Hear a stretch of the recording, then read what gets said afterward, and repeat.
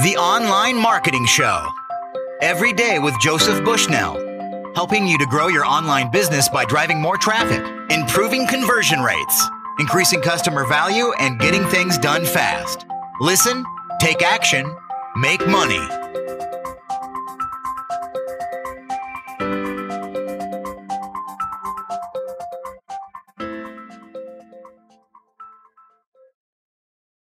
Hi, welcome to the Online Marketing Show. This is Joey Bushnell. Today's special guest is Bob Burg. Go to burg.com to find out more. Bob, thanks for being on the call with me today. Hey, Joey, thank you. It's a pleasure to be here with you. Before we begin, I just want to give you a quick introduction for Bob. Bob Burg shares information on topics vital for the success of today's business person. He speaks for corporations and associations internationally, including Fortune 500 companies, franchises, and numerous direct sales organizations. Bob regularly addresses audiences ranging from size 50 to 16,000, sharing the platform with notables, including today's top thought leaders. He is perhaps best known for the book he co-authored with John David Mann, The Go-Giver, a business parable that both touches hearts and builds bigger bank accounts. He's also known for the follow-up book, Go-Givers Sell More, and his other books that he has written or co-authored include Endless Referrals, Adversaries into Allies, It's Not About You, The Art of Persuasion, and The Last Prospecting Guide You'll Ever Need. Bob is a strong believer that the amount of money one makes is directly proportional to how many people they serve. So Bob, once again, it's a real pleasure to have you on the show today, and I'm a big fan of your books. What I want to talk with you about today is this concept that you teach, which is about how people will make money directly proportional to the amount of the people that they serve. Sure. So Bob, can we start off by finding out a little bit more about you and how you got started in this industry? Yeah, well, really, Joey, I started out wanting to be a sportscaster on television. I actually ended up a sportscaster on radio and then a newscaster on television for a small affiliate station in the States. And I really wasn't very good at it. I could communicate okay, but really I wasn't very newsy. I probably wasn't nosy enough to be newsy, whatever, but it really wasn't something that I ended up being as passionate about as I thought I might be. And so really just as a way of making some extra money while I was there, I went into sales, selling advertising time, and found out that I kind of enjoyed it, but I really had no skills. I had no sales skills, selling skills. In fact, I didn't even know there was any such thing as selling skills. So I thought it was just something where you knocked on doors, you tried to find people who you could help, get your product or service, and that was it. It wasn't until, a while later that I would come across a book in a bookstore called How to Master the Art of Selling by Tom Hopkins, who's just one of our, great, outstanding, longtime sales teaching legends here in the U.S. And the great thing first was just seeing the title. It was How to Master the Art of Selling. And that said to me, wow, there's a system for that. There's actually a way to do it that if I just follow it will help me. So I got the book and I started studying it. I mean, I didn't read it. I studied it. I devoured it. I highlighted it and underlined and took notes, and I practiced and I drilled and I rehearsed, as he tells us to do in the book, and almost right away my sales began to turn around, which says to me, and for people who are following you and in your system and everything you're teaching and connecting them with, that if if there's something you want to accomplish, you simply find the system, find a way to do it, because pretty much whatever you desire to achieve or attain has already been done by someone else.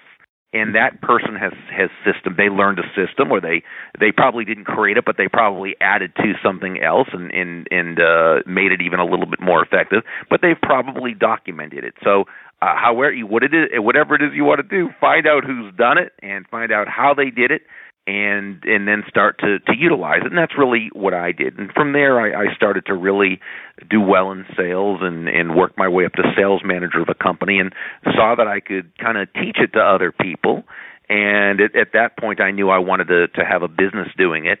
And I joined National Speakers Association, which is an association of professional speakers, and where I could really learn the business of speaking, not so much how to speak, although that's a small part of it, really, because that's sort of the baseline. Like any product or service, you've got to have a great product or service, but it's really understanding the business aspect and how to run it as a business. So I've been doing it for about now 17 or 18 years, and it's been a lot of fun and very rewarding, and I've had a few books out as a result. And really the first book I wrote, Endless Referrals, was really just as a way of positioning myself as a speaker, to become more known as a speaker and to be able to get higher fees. And it sort of morphed a little bit into, and now I've had, I think, about 5 or 6 books out now and a bunch of CD programs, and they sort of are ancillary to my business. It all is a matter of helping people own information that's of value to them that can help them attain success in their endeavors. Bob, your book, Endless Referrals, is considered by many to be one of the best books ever written on the topic of networking. In your own words, what is networking and why does it matter? Sure. Well, and Joey, I appreciate the compliment. There's a lot of people out there, though, that really are excellent teachers of networking, and people who I've admired and who I think do a terrific job. And I tell people it's one thing to get my book, Endless Referrals, and I think it's a book that is good for anyone to read and utilize. But there's books out there, but mine should not be the only book on networking you ever get, because while most of us who sort of have what I believe is the correct idea on networking, we all also have our own little tweaks to it that we put in that can be of value. So I think it's like when you learn anything, you want to learn a particular system. You don't want to go all over the place, but you still want to read up as much as you can about it. And as long as the principles are in alignment with each other, there's a lot to learn from different people. Basically, I define when I define networking, it's also important to define what it isn't, because to too many people still, surprisingly to me, but to too many people, when they hear the word networking, they still get a picture in their mind of that stereotypical fast-walking, slick-talking sales guy type who sort of shoves a business card into everybody's face and says things like, "Hey, give me a call, I'll cut you a deal." Yeah. And that, of course, is not networking. I define networking as simply the cultivating of mutually beneficial give and take, win-win relationships, the emphasis on the give part, on the adding value part. And when you do that, when you network in this way, when you're concerned about the other person, their wants, their needs, their desires, and of course when following a proven system of doing so, you can absolutely accelerate not just your referrals, but just the huge number of A-list high quality prospects who feel real good about you. My next question is an old age question. It seems to be in every religion, ancient philosophies, it seems to be in wise stories as far back as we can go. And it's this idea that there is some correlation between giving and receiving. And I'm just wondering, what is your view on that? Why do we receive when we give? Well, I think the correlation is as natural as can be, and it's just sowing and reaping. I mean, we know there are certain times, you sow and then you cultivate and you reap. And it's like that in everything.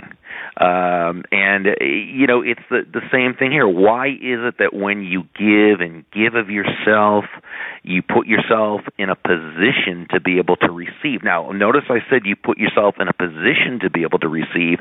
I didn't say that you necessarily do receive. And there's a lot of people who say, "Oh, but I give and I give and I give and I don't receive anything back." Well, that's probably because they're either, number one, giving with an agenda, with an attachment to having to get something back. So they're not really giving. They're trading. Okay?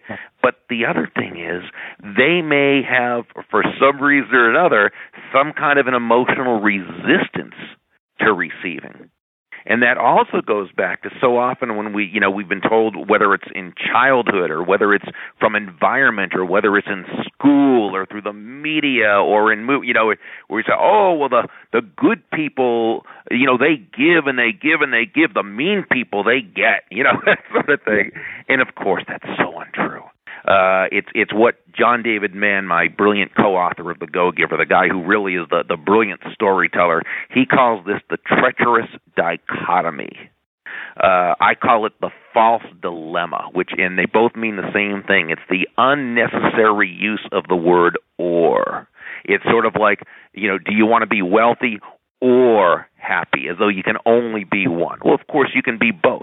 Are you a giver or a receiver, as though you can only be one? Of course, you can be both. Are you a nice person or do you finish first? Well, of course, you can do both.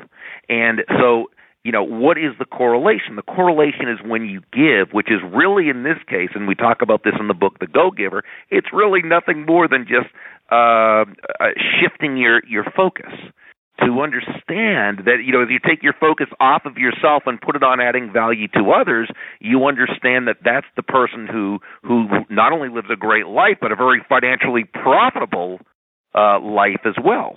And that's because when you give, you're adding value to other people's lives. You're planting, you're sowing the seeds, you're watering the seeds. You're getting the reputation of a person who's a person of value, who brings value to every relationship. The key, though, Joey, and this is so important, is that it's not that you don't expect to receive. People say, we should give without expecting to receive. I don't agree with that. I always expect good things to happen. Why wouldn't we why wouldn't we have positive expectation? But I think what they mean, which is correct, is that you give without the attachment, without the emotional attachment to having to receive, either from that person or anyone else. And what happens is, as you do this and you give in such a pure way, you give from your head and you give from your heart. You give, not to get. You don't give to get. You give to give. You give because you truly love adding value to people's lives. But as you do this, you plant so many seeds of goodwill with people, and you develop so many people who relationships with people who know you, they like you, they trust you, they want to see you succeed, they want to help you find new business, that you find that now you're attracting all these other successful go-givers in your life, and wow, now your business is a lot more fun, it's a lot less stressful, and it's certainly a lot more profitable. Does that make sense? Yeah, that does make sense. You mentioned there that sometimes we might not be open to receiving, whether consciously or subconsciously, perhaps not feeling worthy to receive, maybe. I'm just wondering if there's anything we could do to overcome that mental objection. Yeah, it's a great question, Joey. There's a couple things. One is to be aware of it, and that's the most important. Well, not the most. It's half of the battle, to be aware of it, okay? To understand there's something blocking you. And it's hard to admit sometimes, because who wants to admit something like that, okay? And yet we have to step up and say, okay, there's a reason why if I'm doing these other things and I'm not receiving, it's not because it doesn't work. It's been proven to work too many times.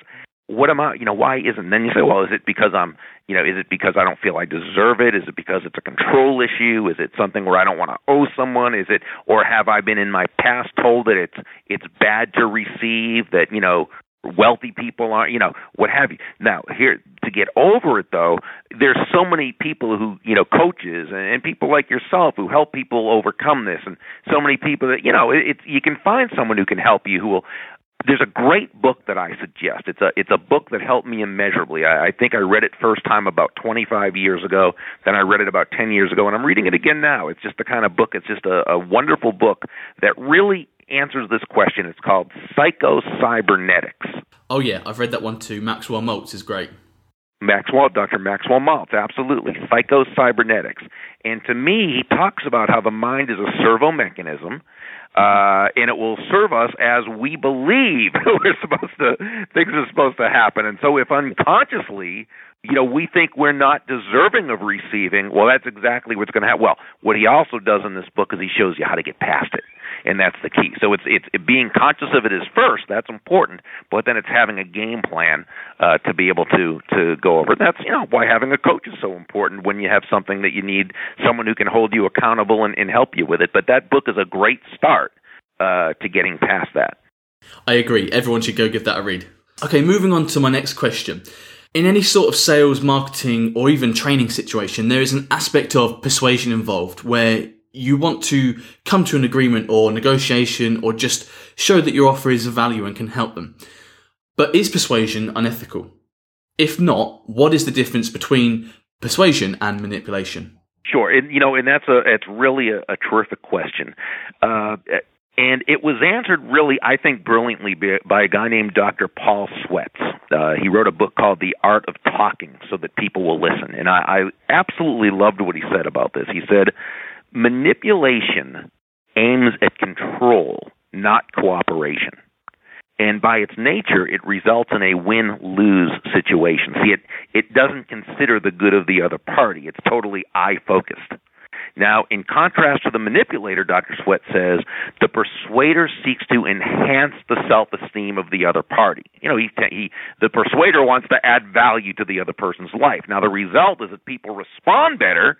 Why? Because they're treated as responsible, self-directing individuals.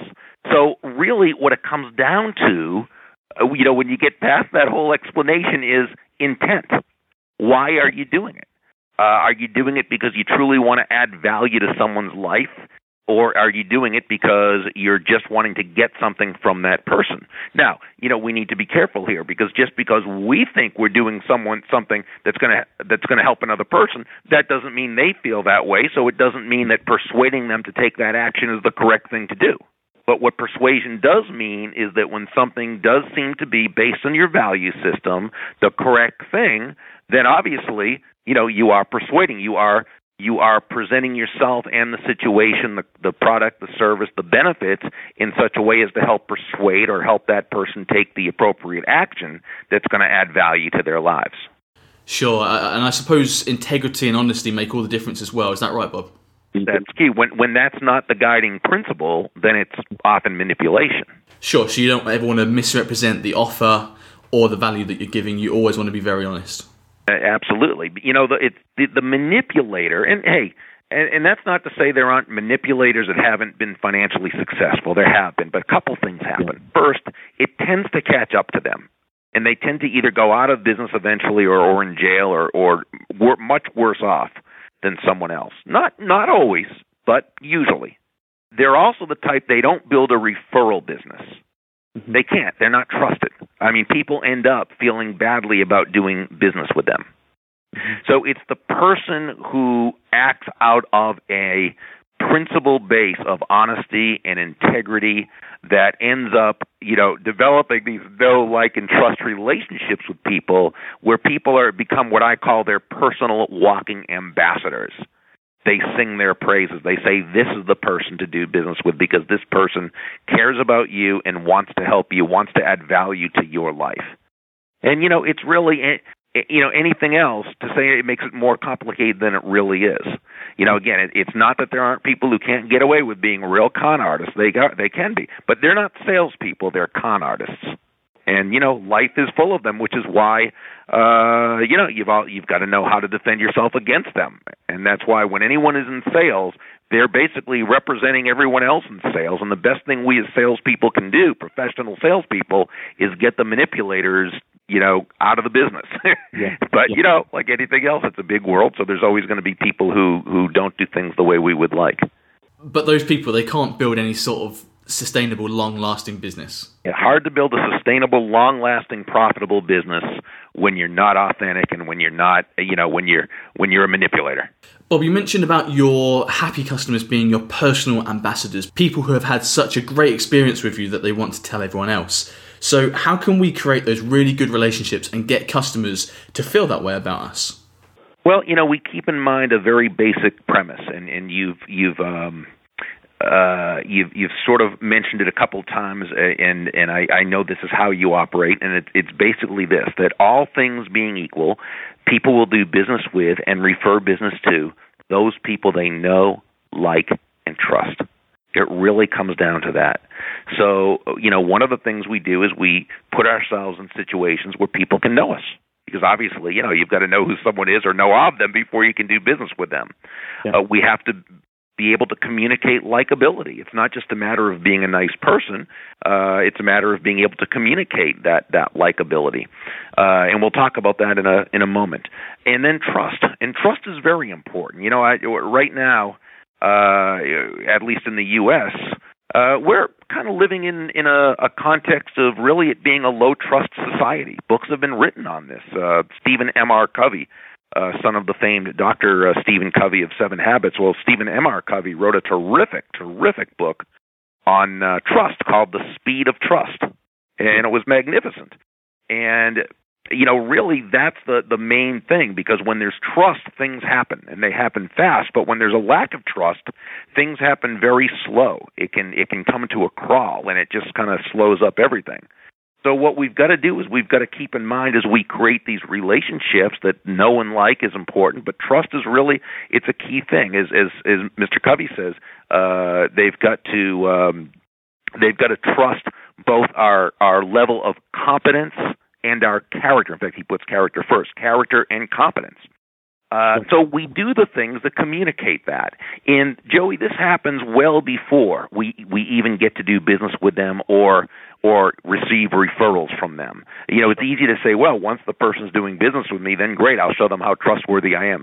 That's not going to work. There's just too many other people out there who want that business, and they're willing to do that same thing. No, so you've got to be willing to do those things first. And here's where you really got to be a go-giver, and where you've really got to look at how you can provide value to that person in a way that person will feel valued and feel as though it's valued. And I know one of the things that you talk about is asking questions. Well, we ask questions because it's for a couple reasons. One is because we then are able to focus on the other person, not ourselves.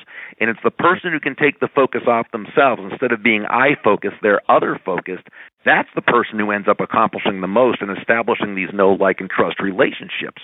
Another reason for asking questions is because it's a great way to make other people feel good about themselves when we ask the right questions. Mm-hmm. And you can do this, and here's one way of communicating that likability, right when you meet someone new. And, just being in a conversation with someone new, whether it's at a business mixer or event or a charity function or your child's ball game, it really doesn't matter. But it's asking that person once you've introduced yourselves and asking what they do for a living, which is very appropriate to ask someone what they do, and people are generally very happy to tell you, and they'll ask you. And it's at this point we've got to make sure that we don't talk about ourselves. We can answer the question, but what we don't want to do, or what we might want to do but we know we should not do, is to go on and on about our business, because that person doesn't care at this point. There's no reason for them to care. Instead, let's ask them about themselves and their business. And the questions, the type of questions we want to ask are not salesy questions or prospecty type questions, but simply what I call feel-good questions. And these are questions that basically just make this person feel relaxed and at ease. It helps develop rapport and makes this person feel good about you. Just a couple of the questions that I use are simply, how did you get started in your business? How did you get started selling copying machines? Or how did you get started as a physician? Or how did you get started in the supermarket business? Whatever it happens to be. Another question is, what do you enjoy most about what you do? Now, this question is so much different from what we're often taught in sales, that we're supposed to find this person's pain right away. Well, there's a time and place for everything, and the fact is, when you're in a presentation, there are times legitimately you have to help a person see that by not utilizing this, your product or service, it's going to cause them pain, as opposed to helping them with, whatever. But right now is not the time to be finding pain for someone. Right now is the time for them to be feeling good. Sure. And so, you can ask these couple of questions. If you're talking to somebody in sales, you can ask what I call the one key question, which is simply, Gary, how can I know if somebody I'm talking to would be a good prospect for you? What a difference in asking that question from everyone else who's just focused on themselves. Instead, you're communicating to this person, hey, I want to add value to your life. I want to find a way to help you accomplish your goals. And that's a question that not only will they appreciate, they'll have an answer for. If he's a copying machine salesperson, he'll probably say something like, well, if you're ever in an office and you notice a copying machine and next to it is a waste paper basket that's filled to the rim and overflowing with crumpled up pieces of paper, that's a good sign that copying machine's been breaking down a lot lately, and that would be an excellent prospect for me. So just through asking a couple of questions, you've not only shown this person that you're a person who desires to bring value to their lives, you've gone a step further and actually asked them how you could do it. Mm-hmm. So these are the things that just sort of help in developing the initial know, like, and trust. The next thing you do is you want to focus on introducing them to people who they will find valuable in their lives and who they'll be of value in others' lives. You want to send them appropriate information when possible. Whenever you can, of course, you want to find business for them. And it's not always business. I remember one prospect of mine whose daughter had just graduated university, and after asking what she had studied, I asked how I could be a help in her getting her start in her career. And he was delighted about that, and he told me, and I ended up introducing him to another person who owned a company, and this person, my prospect's daughter, went to work for the person as an intern. So, all these things really help in establishing relationships. The key is to genuinely care about adding value to that other person's life. Does that make sense? Yeah, that does make sense. Bob, on that topic of likability, being egocentric creatures, as we all are, we're always thinking about our own stuff. And the first time I heard about this concept was many years ago when I read the book How to Win Friends and Influence People by Dale Carnegie. And when I read the chapter on talking to people about themselves, it was something that really opened my eyes. In the weeks and months after reading it, I became really consciously aware that I'd been doing it totally wrong and hadn't been as genuinely interested in people as I should have been. So I tried my hardest after that, and I could really see the difference when I was talking to people about themselves, that they suddenly became much more open and friendly to me, and that they suddenly showed a lot of liking towards me, even though we had only talked about them. However, since that time, I've slipped back into bad habits, I must admit. So how can we actually keep that fresh on the brain? Because it's something that you do have to exert some conscious effort to be able to maintain. Well, that's a great point. You do have to exert conscious effort, especially when it's not yet a part of your natural being, when it's not part of your nature. So, you read a book like Carnegie's, and that's great, but you also, you get the tape series or the CDs, and you listen to that over and over and over again. And you make sure it's a book you keep reading over and over again, or you make sure that every day, you pick it up and read a chapter, just for a while until you really start to get used to it. Now, that doesn't mean you don't have to keep up like anything else. I love what Zig Ziglar says, that people say motivation doesn't last. And then Zig says, well, either does taking a shower. That's why we recommend it daily. The fact is, it's an ongoing type of thing. However, the more you do it, the more natural it becomes. You do change the brain, you do change the synapses, and you change the cells, and you change the whole makeup of and as you do it, and your mind gets this in its memory, you'll soon be doing it. And will you ever lapse? Of course, we all do. But I think as long as we keep it at top of mind awareness as much as we can, and we continue to read and study and listen, then it doesn't become a challenge. It's just something that you end up doing routine maintenance, but it becomes much more a part of you. Sure, so it becomes a habit and becomes part of our nature, it becomes second nature to us. Exactly. Well, for me personally, Bob, now that we've spoken about this, I'm going to make an extra effort to start communicating in that way again. I did it very well for at least a little while, but regressed perhaps, and I think I still do okay, but I could do a lot better. Hey, we all could, Yes, for sure. We've spoken about asking the right questions. Are there any other ways we can make people feel really good about themselves?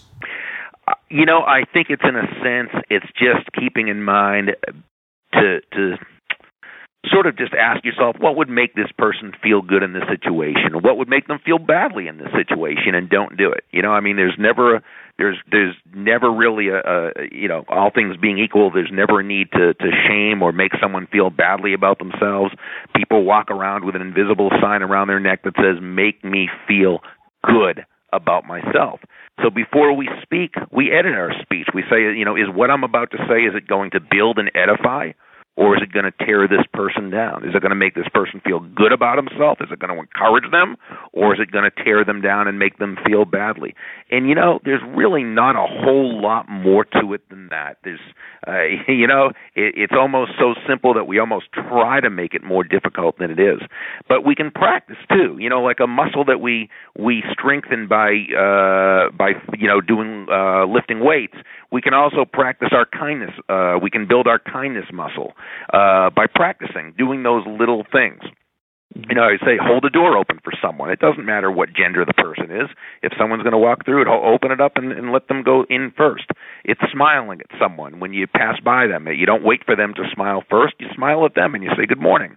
And, it's those little things we can do that sort of build those muscles that help us to make people feel good. But, when it really comes down to it, Joey, it's really just asking yourself the question, what can I do at this very moment that's going to help this person feel better about themselves? And then do it. Bob, what about the other side of the coin to speaking, which is listening? And again, this is something as human beings, I think it comes more naturally to some than others. I know that for me personally, sometimes I have to, again, consciously make an effort to listen. But I do know that it's a really important principle. Could you explain why listening is such an important thing in communication and how can we be better at it? Yeah, well, there are a couple, and I'm like you are. I mean, it's something I have to work at because my tendency is to speak when really it's so much more important to listen. So why is listening important? Well, there's a couple reasons. One, when we listen, we learn. It's really difficult to learn when we're talking. Now, don't get me wrong. Teaching is a good way to learn, but still, we really don't learn as much when we're talking. We learn when we're listening. And the sages of old said, who is a wise person? And the answer is that person who learns from all others. And we learn best by observing, and part of observing is listening. So listening is important. It helps us grow. For very selfish reasons, it's actually very important to listen and be a good listener. It's also a way of honoring the other person. And we honor that person by listening, not listening in order to talk, but by listening in order to listen, to really hear them, to really get what they're saying and where they're coming from. And you know what? When someone feels listened to, they like you. They feel good about you. And they recognize the value you have in their life. And there's people, and I was just talking to a person the other day. She's a very good friend of mine, and she said that she was feeling. I'm trying to think of the exact word, a little bit stuck. And I said, "Well, what's happening?" And she started to tell me, and I wasn't sure if she wanted me to give her answers or if she wanted me to listen. So I said to her, I just asked her the question. I said, "Do you want me to give you the answers I think are correct, or do you want me to listen?" Or I said, "Or do you want me to just listen?" And she said, "Right now, I just want you to listen." I said, okay. And that was it. She needed to be listened to. She needed for someone to be able to acknowledge that she was going through something and she was feeling stuck. And that was it. That's what she needed. So, my friend Steve Shapiro, the late Steve Shapiro, and he was just such a nice guy, but Steve said there's really two steps when it comes to effective listening. He said, ask a question and then listen. That's really what it's all about. So it is important. It's important for our own benefit, and it's important for the other person's benefit. Sure. And again, that's a win-win situation. Mm-hmm. Bob, why is authenticity so important in sales, marketing, and networking? Well, it's so important that John David Mann and I in the Go-Giver, we actually had that as our fourth. We had 5 laws of success we talked about. Authenticity was the 4th law. It's that important.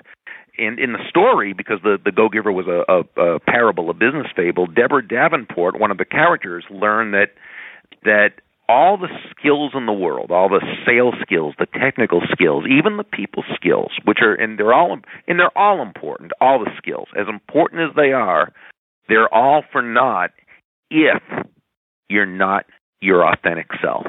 If you're not you, and just as importantly, if you cannot communicate that sense of authenticity. There's power in authenticity, and one reason is because it is simply based on one's integrity. And I guess we could, and there are many definitions, I believe, of integrity, but that people have used. But one definition could be when everything you think and everything you feel and everything you say and everything you do are in alignment. Sure. And when that's the case, Joey, then you're authentic, and people can tell that you're authentic, and they know they're dealing with the real person. And people feel, and we're wired this way. It has to do with consistency. Dr. Robert Cialdini talks about this in his great book, Influence, Science and Practice. We're wired to have more trust and faith in people who are consistent. And when people are in integrity, they tend to be very, very consistent and very trustworthy. Sure, and I definitely agree. We are definitely wired to sense that on people. That is something that we can detect. We've got an authenticity radar, perhaps. You mentioned there the 5 laws that you wrote about in your book, The Go-Giver. For those who haven't yet read the book, very briefly, what are those 5 laws? Well, the 5 laws, number 1 is the law of value, which says your true worth is determined by how much more you give in value than you take in payment. And that, of course, is, when you first hear that, it sounds a little bit counterintuitive. How do you give more in value than you take in payment and not go broke? Never mind, make money. Well, we've simply got to understand the difference between price and value. That price is a dollar amount, a dollar figure, where value is the relative worth and desirability of something to the end user. And when you understand the significant difference between the two, you understand exactly how that works. Law number 2 is the law of compensation, which says your income is determined by how many people you serve and how well you serve them. So not only do we have to add terrific value to people's lives, we also have to touch the lives of a lot of people. The value you provide is your potential income. The number of lives you touch through that value is your actual income. Sure. Number 3 is the law of influence, which simply says your influence is determined by how abundantly you place other people's interests first.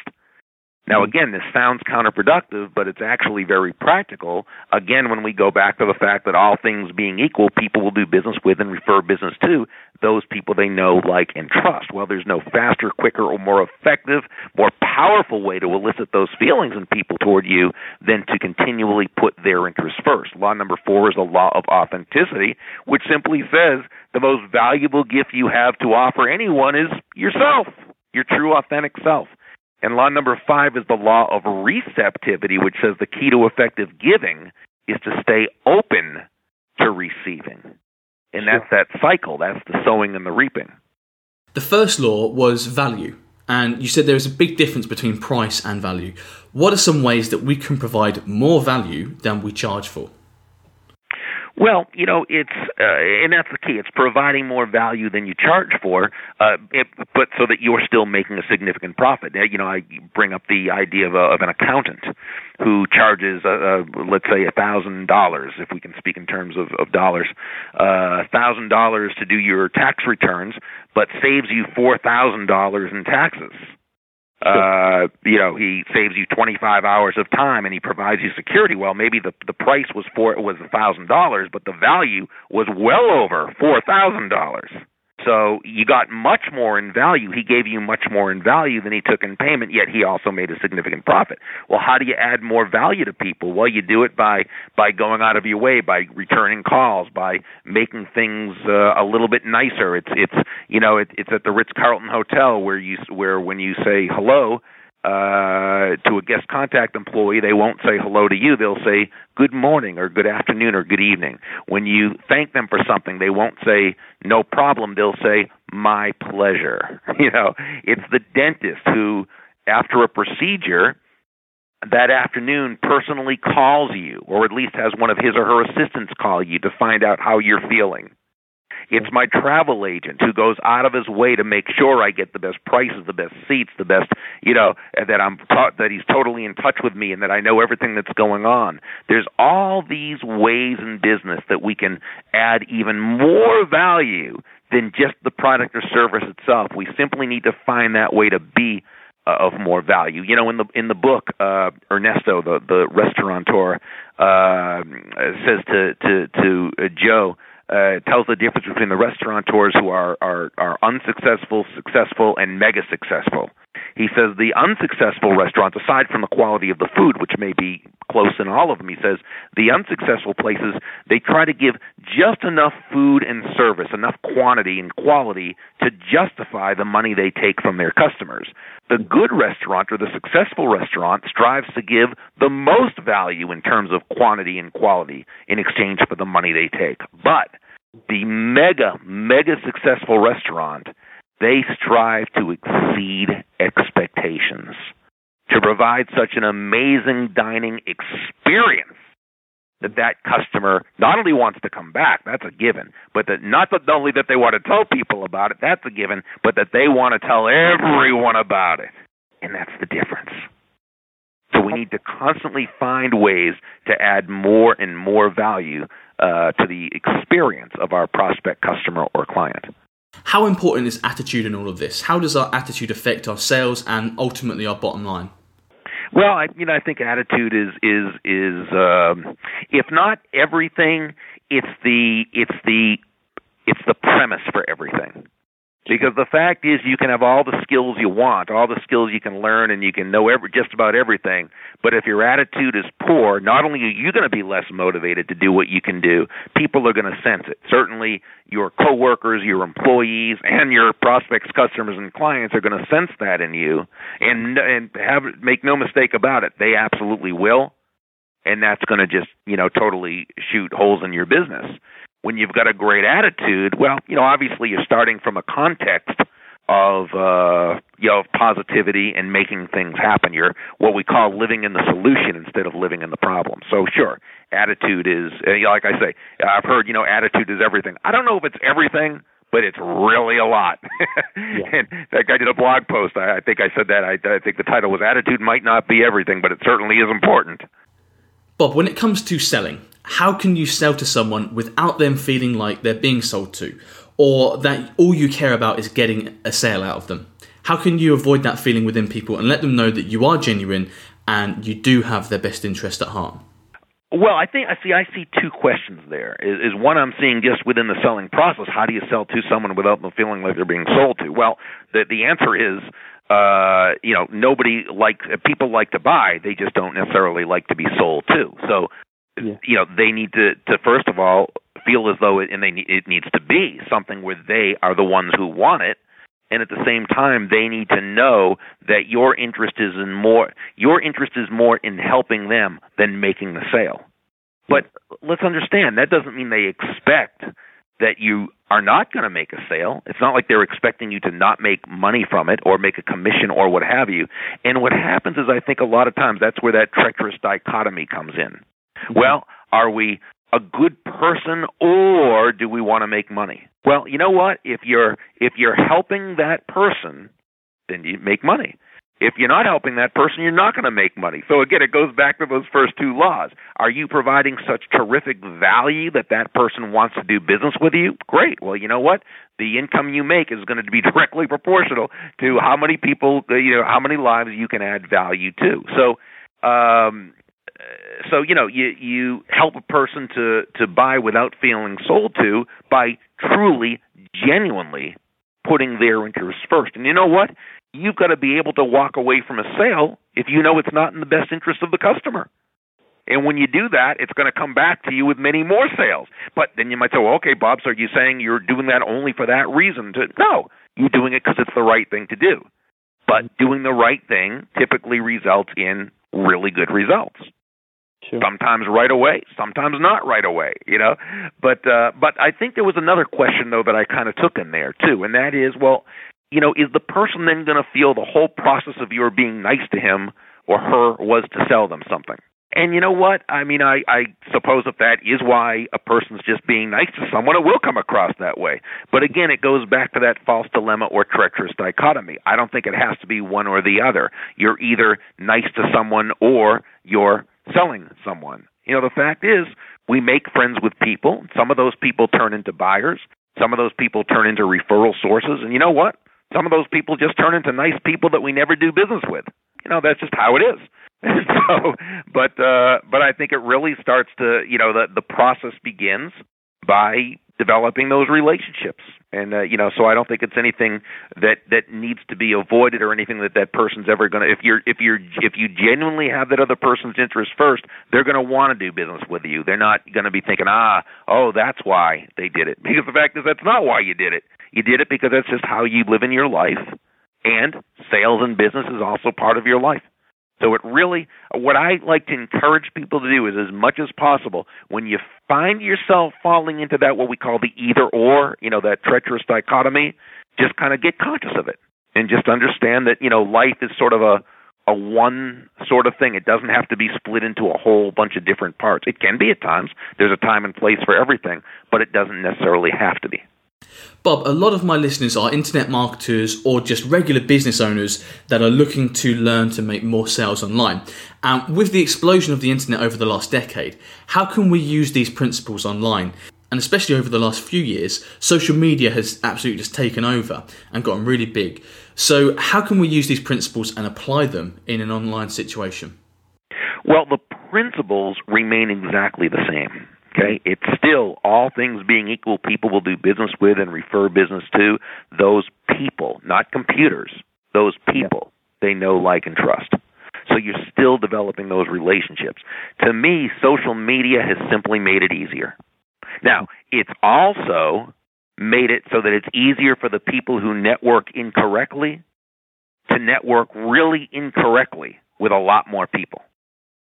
These are the people who, when you connect with them on Twitter, what's the first thing you get from them? It's a solicitation to buy something.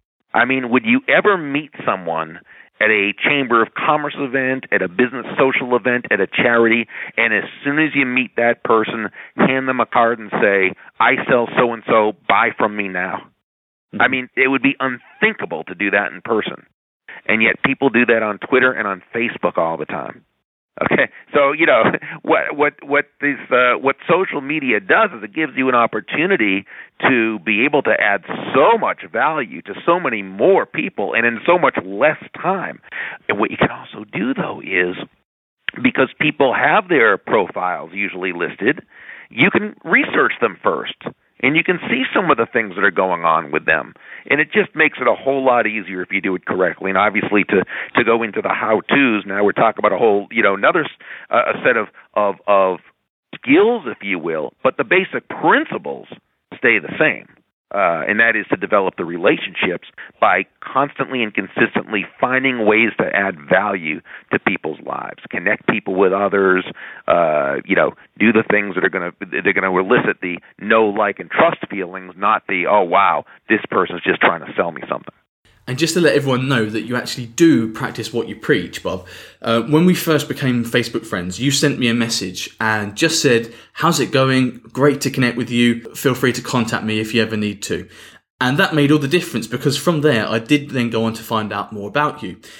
Also, going back to the earlier topic of having advocates, I was recommended your book by Brian Tompkins, a mutual friend of ours, and he told me that your books were a must-read. Brian is just a great guy, and he and his friends Bradley Will and Gilbert and Gabe, they put together a Go-Giver tour. And you talk about using social media or I should say, building relationships through social media.